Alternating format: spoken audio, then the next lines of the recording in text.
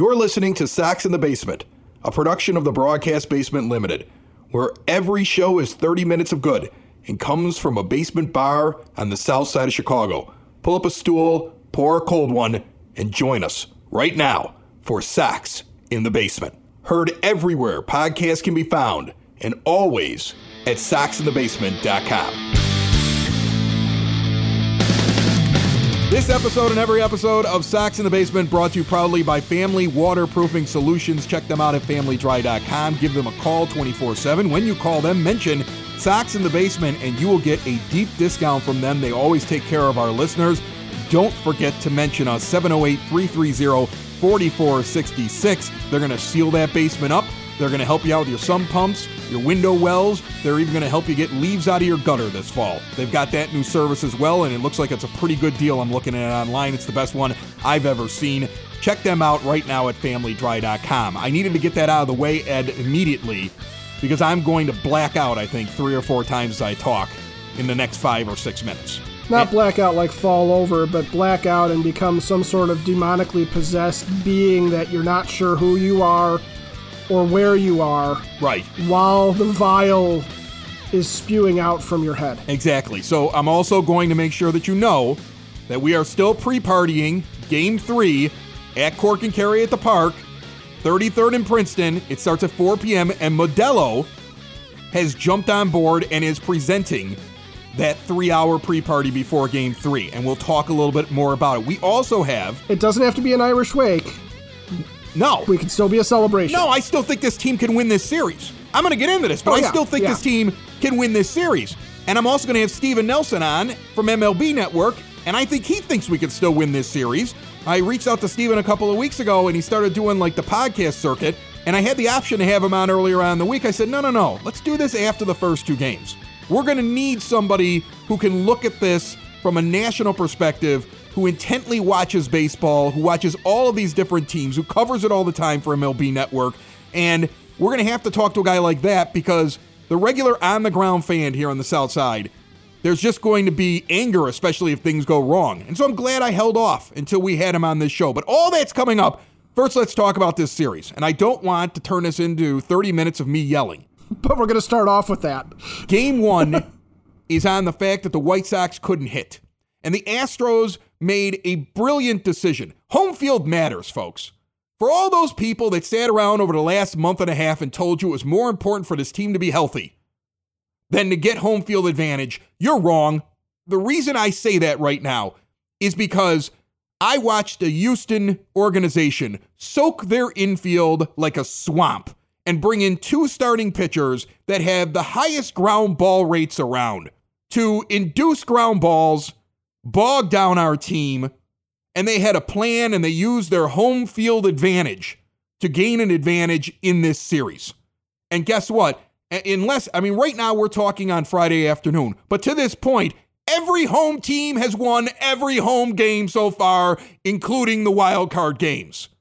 So don't tell me it didn't matter to try to win in the back half of the season. But fine, your team's healthy, and what has that gotten you? 0-2. But just forget all of that.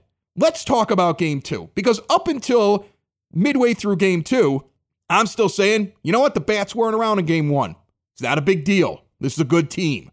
I watched the team jump up 4-2, and then I watched the manager make an awful lot of bad decisions.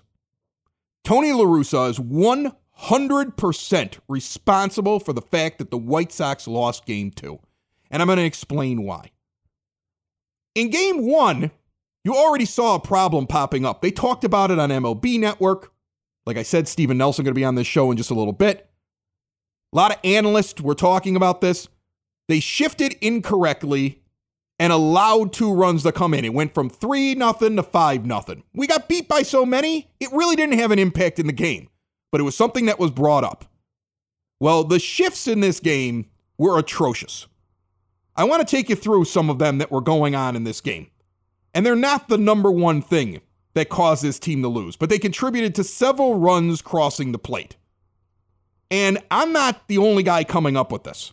People you've heard on Sox in the Basement talking about it and explaining that Jose Altuve, generally the league puts their second baseman behind second base for Altuve.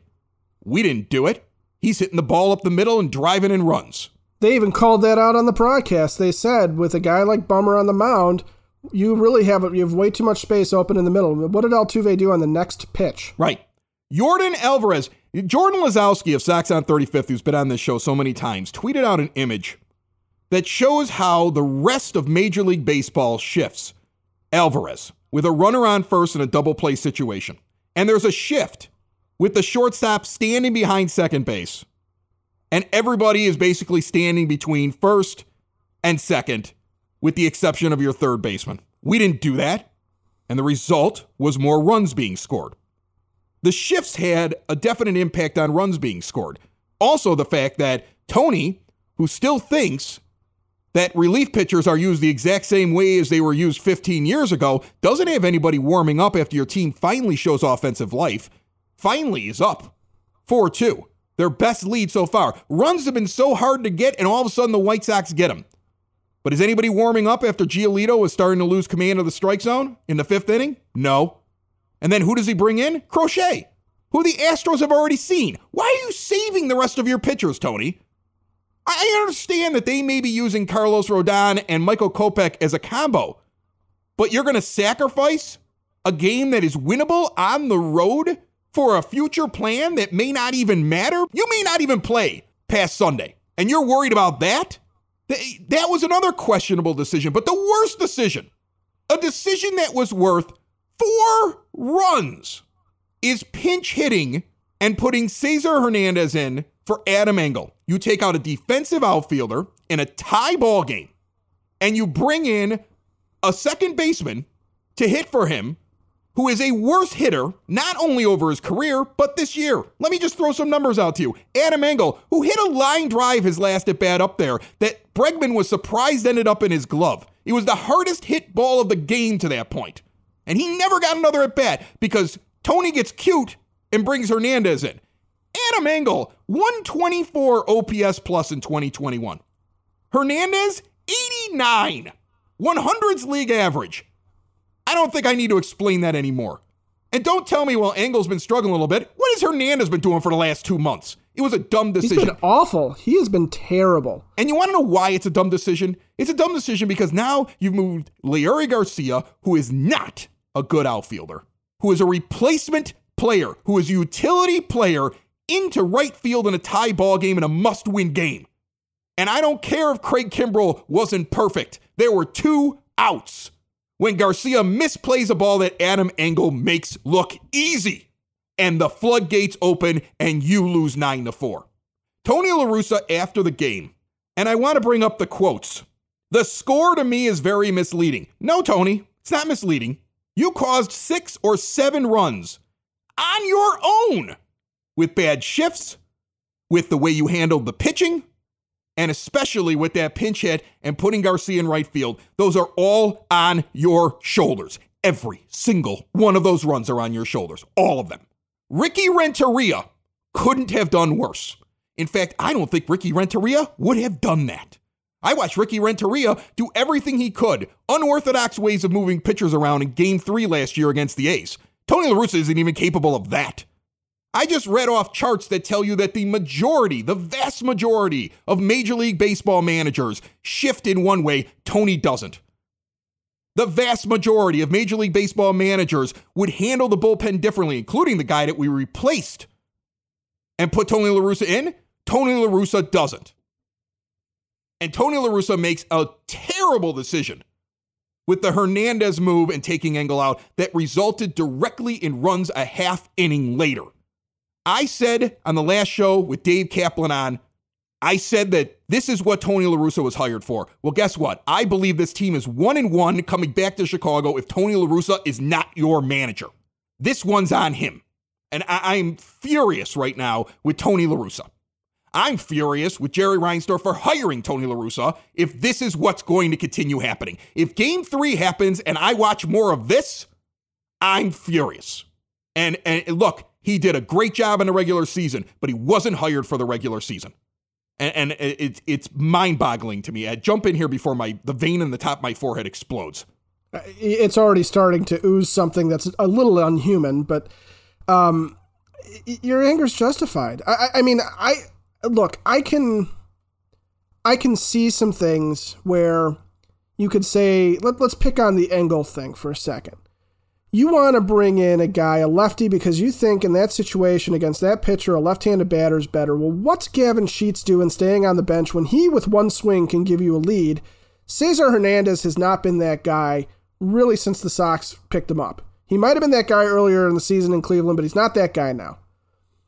And then you're telling me that Larry's the best choice to stay out there in right field.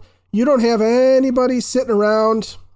Gosh, nobody can come to mind who is a fantastic defensive right fielder. Why is Billy Hamilton not out there protecting the lead? Thank you. Why is Billy Hamilton on the team? Why did you bring Danny Mendick if this is a move you would have made? You should have brought another outfielder as well. Well, and I don't even mind the idea that in a tie game, you're going to sit there and go, you know what? We're going to put Cesar's glove at second base to try and stem this tide a little bit. But instead, you hit a guy who's not hitting well. You keep him in as a defensive guy at his natural position, which is fine, but then you don't make the corresponding defensive move because you have way too much faith in Larry Garcia as an outfielder, and we've talked about him being exposed in situations where he is not meant to succeed. And him being a defensive replacement in the outfield is not Larry Garcia's forte. It never has been and never will be. Plus, he's not exactly lighting the ball up either. And the shift thing, I was texting with some other fans, and I said when Bummer came in, I said, why is it that every time Aaron Bummer comes into a tight game, the Sox infield never seems to be in the right position for him? You know Aaron Bummer is going to get ground balls. That sweet strike out of Brantley is one thing, but you know against those right-handed batters, you're trying to keep the ball on the ground. And when guys who have not seen this team play at all are up in the booth and going, I'm looking at where these guys are stationed, and there's an awful lot of room up the middle, and then that's right where the ball goes, and then the next one goes right past Bummer's head, and they get to joke and say, that was a bummer. It's on the manager to not have the team in the right position for a ground ball pitcher. What the heck are you looking at, guys? Thank you. I'm sitting on the couch with my 13-year-old son. We're watching playoff baseball. And I'm watching the Astros in the field. And the Sox are up. It's the inning where the Sox score some runs. Yeah. And Abreu's up, I want to say. And I go, this pitch is coming inside, and Abreu should know it's coming inside. And he goes, why? I said, if you look at the shift screen, because they started using a shift screen. It was so bad that MLB Network started putting a screen up to show alignments. They didn't have it at the beginning of the game, and it was so bad what Tony was doing, they started putting it up on the screen for you. They wanted to show you how badly this team was being managed. And they put it up on the screen, and I'm like, Altuve just moved. The last pitch, he was over playing more of a traditional second base, and the pitch was outside because if it goes off of Abreu's bat at the end, it's a ground ball to Altuve. So now he's moved over closer to second because this pitch is going to be inside, and if they jam him and it goes up the middle, Altuve will be waiting there. The very next pitch is inside. It happens to be the one that Abreu lifts over Altuve's head, so luckily he gets some altitude. But that's what the Astros have been doing the entire series. That's what most good baseball teams do. We don't do that, though. We've got Giolito pitching an outside pitch, and we've moved our second baseman all the way over to second. But then when we have Giolito going inside, second base is moved over, shortstop's over here, ball goes up the middle. Why is it that other teams can coordinate on the fly in the field and we can't? That goes back to management. That goes back to the guy who's running the team. He did a terrible job. And guess what? You can get away with that in a regular season because your team is full of talent. You can't get away with that when you finally get to the games where every team you find in front of you is full of talent. Then you have to be the X factor that gets that team past those teams. I know players play. I know players are responsible for things, but he's not putting his team in the best possible position to win. I get muscle aches all the time. I've gone from being able to do whatever I want to and not feeling any pain to basically getting pain for any kind of physical activity. Good news, there's a local family-owned Southside business that provides a CBD topical that will not break the bank. Creaky Bone Balm offers concentrated relief for creaky bones. It is an effective hemp-based CBD in a rejuvenating balm. And guess what? It's made in small batches, always free of preservatives, and all natural ingredients. It's great for muscle aches, tension, inflammation, joint pain. You can even use it for skin ailments like burns and dry, cracked skin.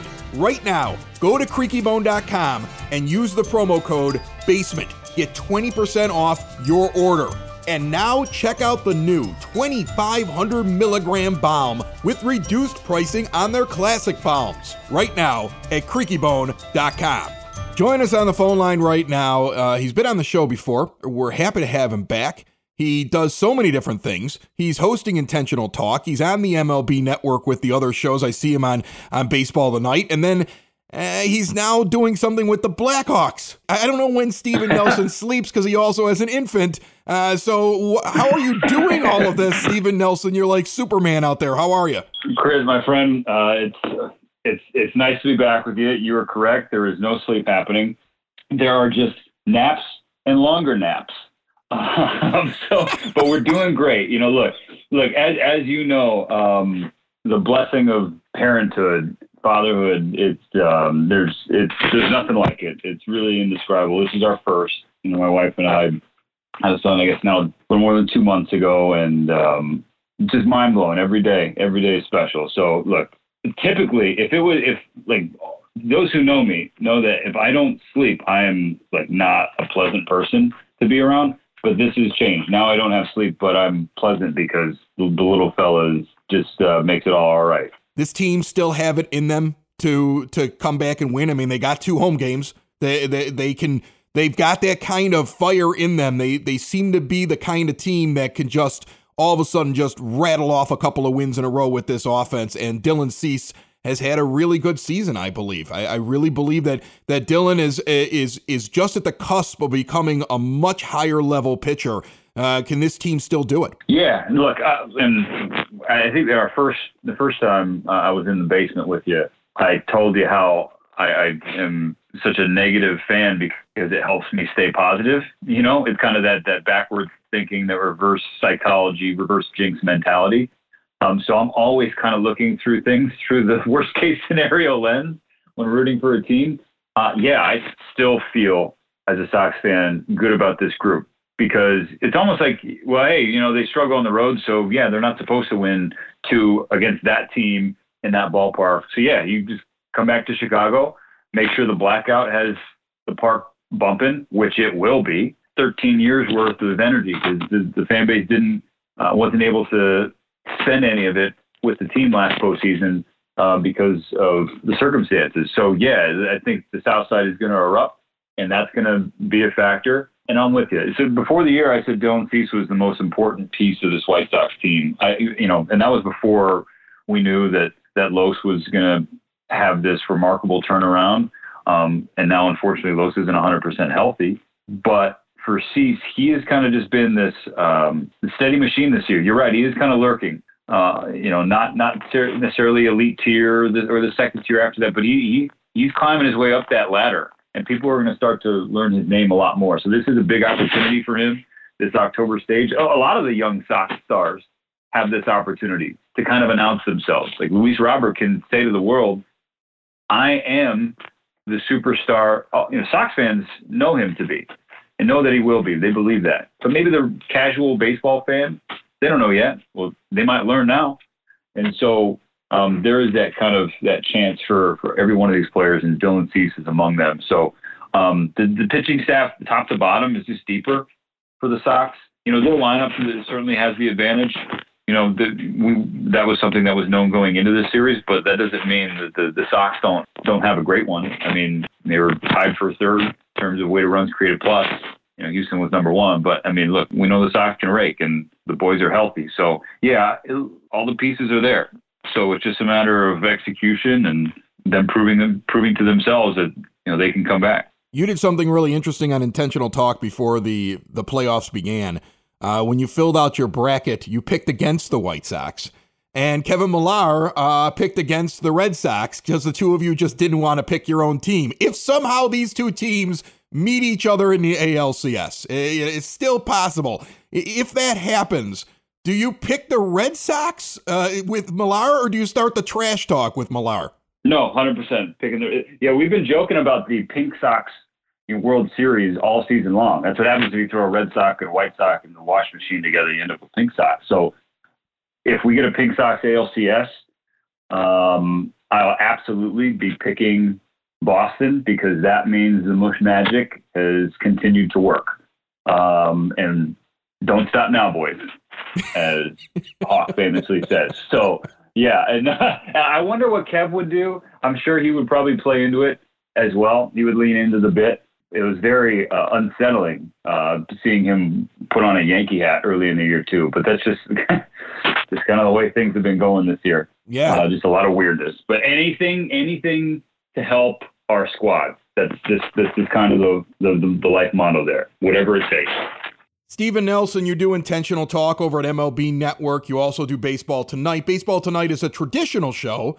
Intentional Talk is basically like the fanciest Zoom call I've ever seen. You and Millar are in different locations. You're looking into the screen. You're kind of doing the show.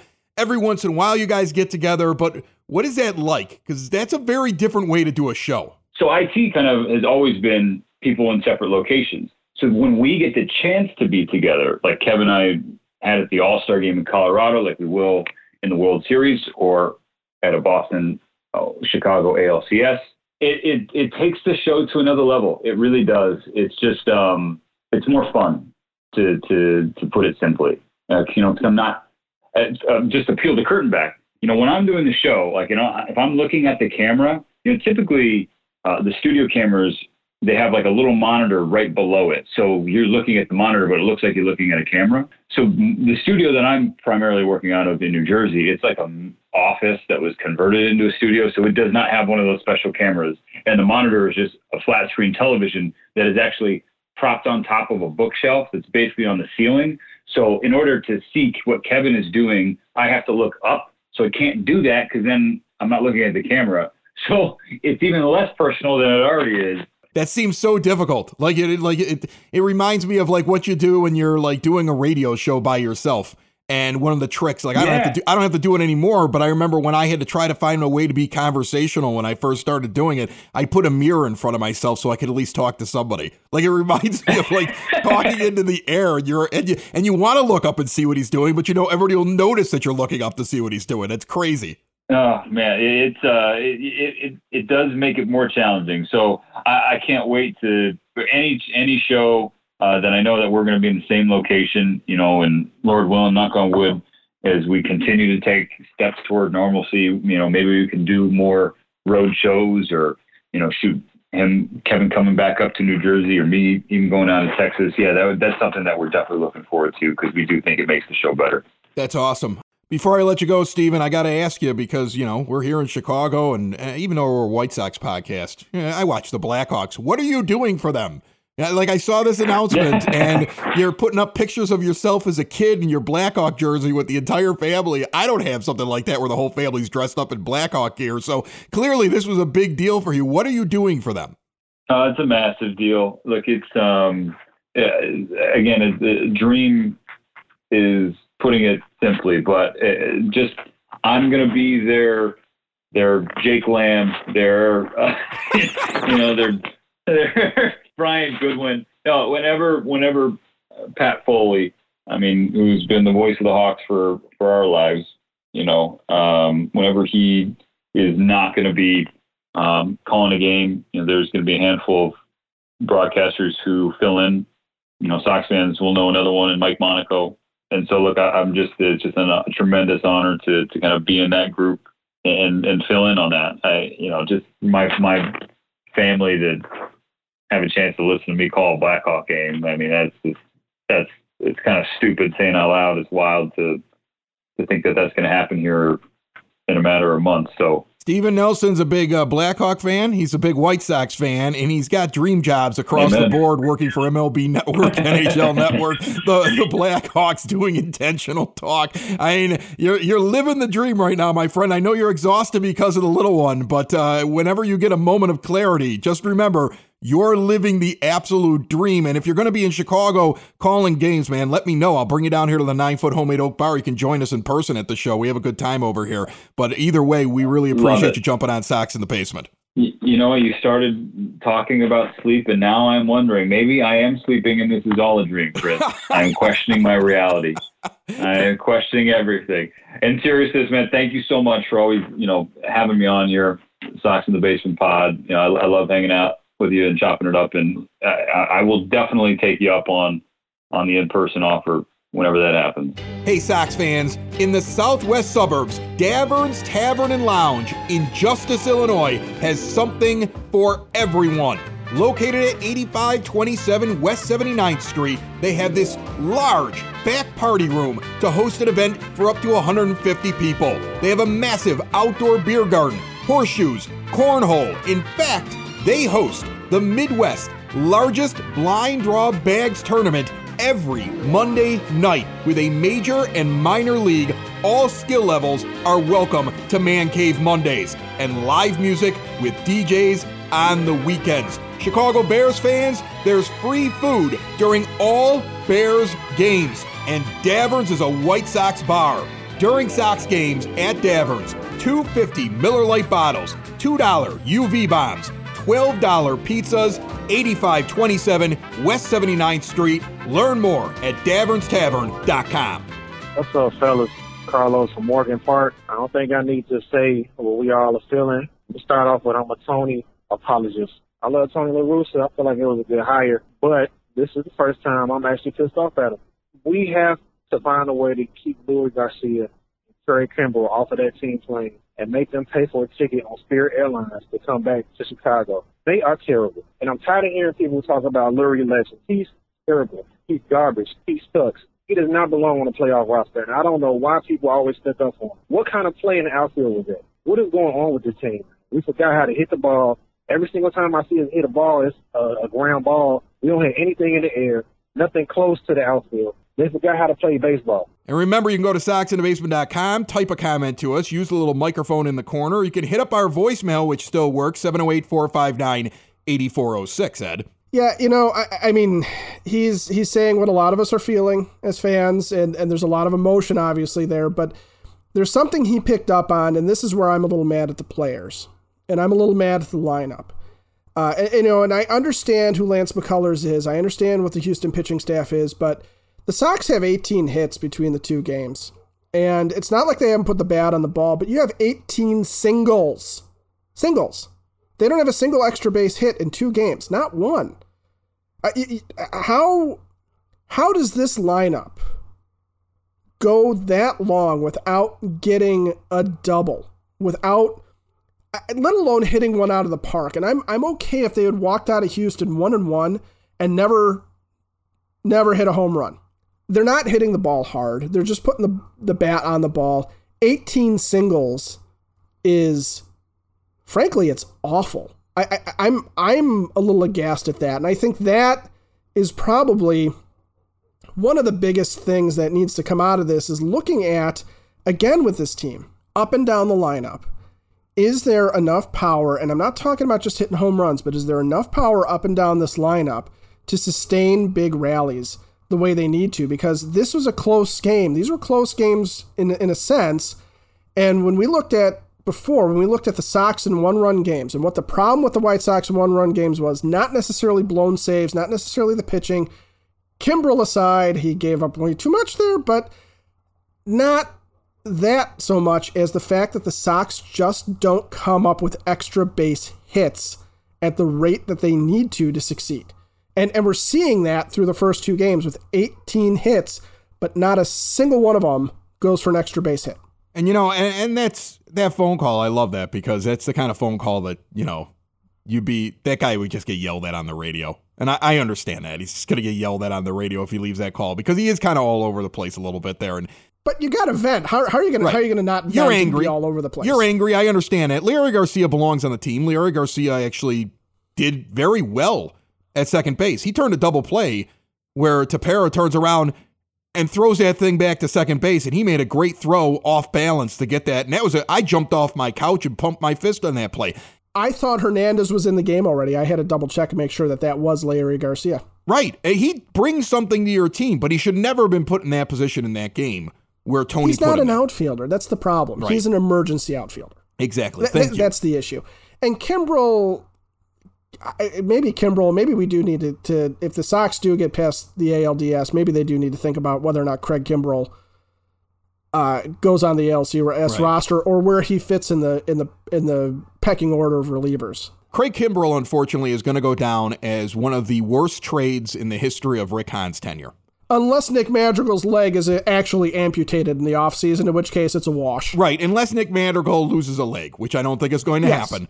We're joking about that. I think he'll be walking around. Right, and I think he's going to be a very good player. That's going to go down as one of the worst trades. Like you talk about that Tatis trade. He didn't know what he had with Fernando Tatis. He knew what he had with Nick Madrigal. The Padres didn't know what they had with Fernando Tatis. They just wanted James Shields off the roster. They didn't care. This one, I liked the trade originally. Like I get it. You can go off in the offseason, you can get a second baseman, and they have to do that. If they don't do it, you should be angry all offseason, all during next year until they actually go do it. Yeah, there should be sin. Pure, unmitigated anger without them going out and spending the money to go bring in a good. I mean, and I want a top tier guy.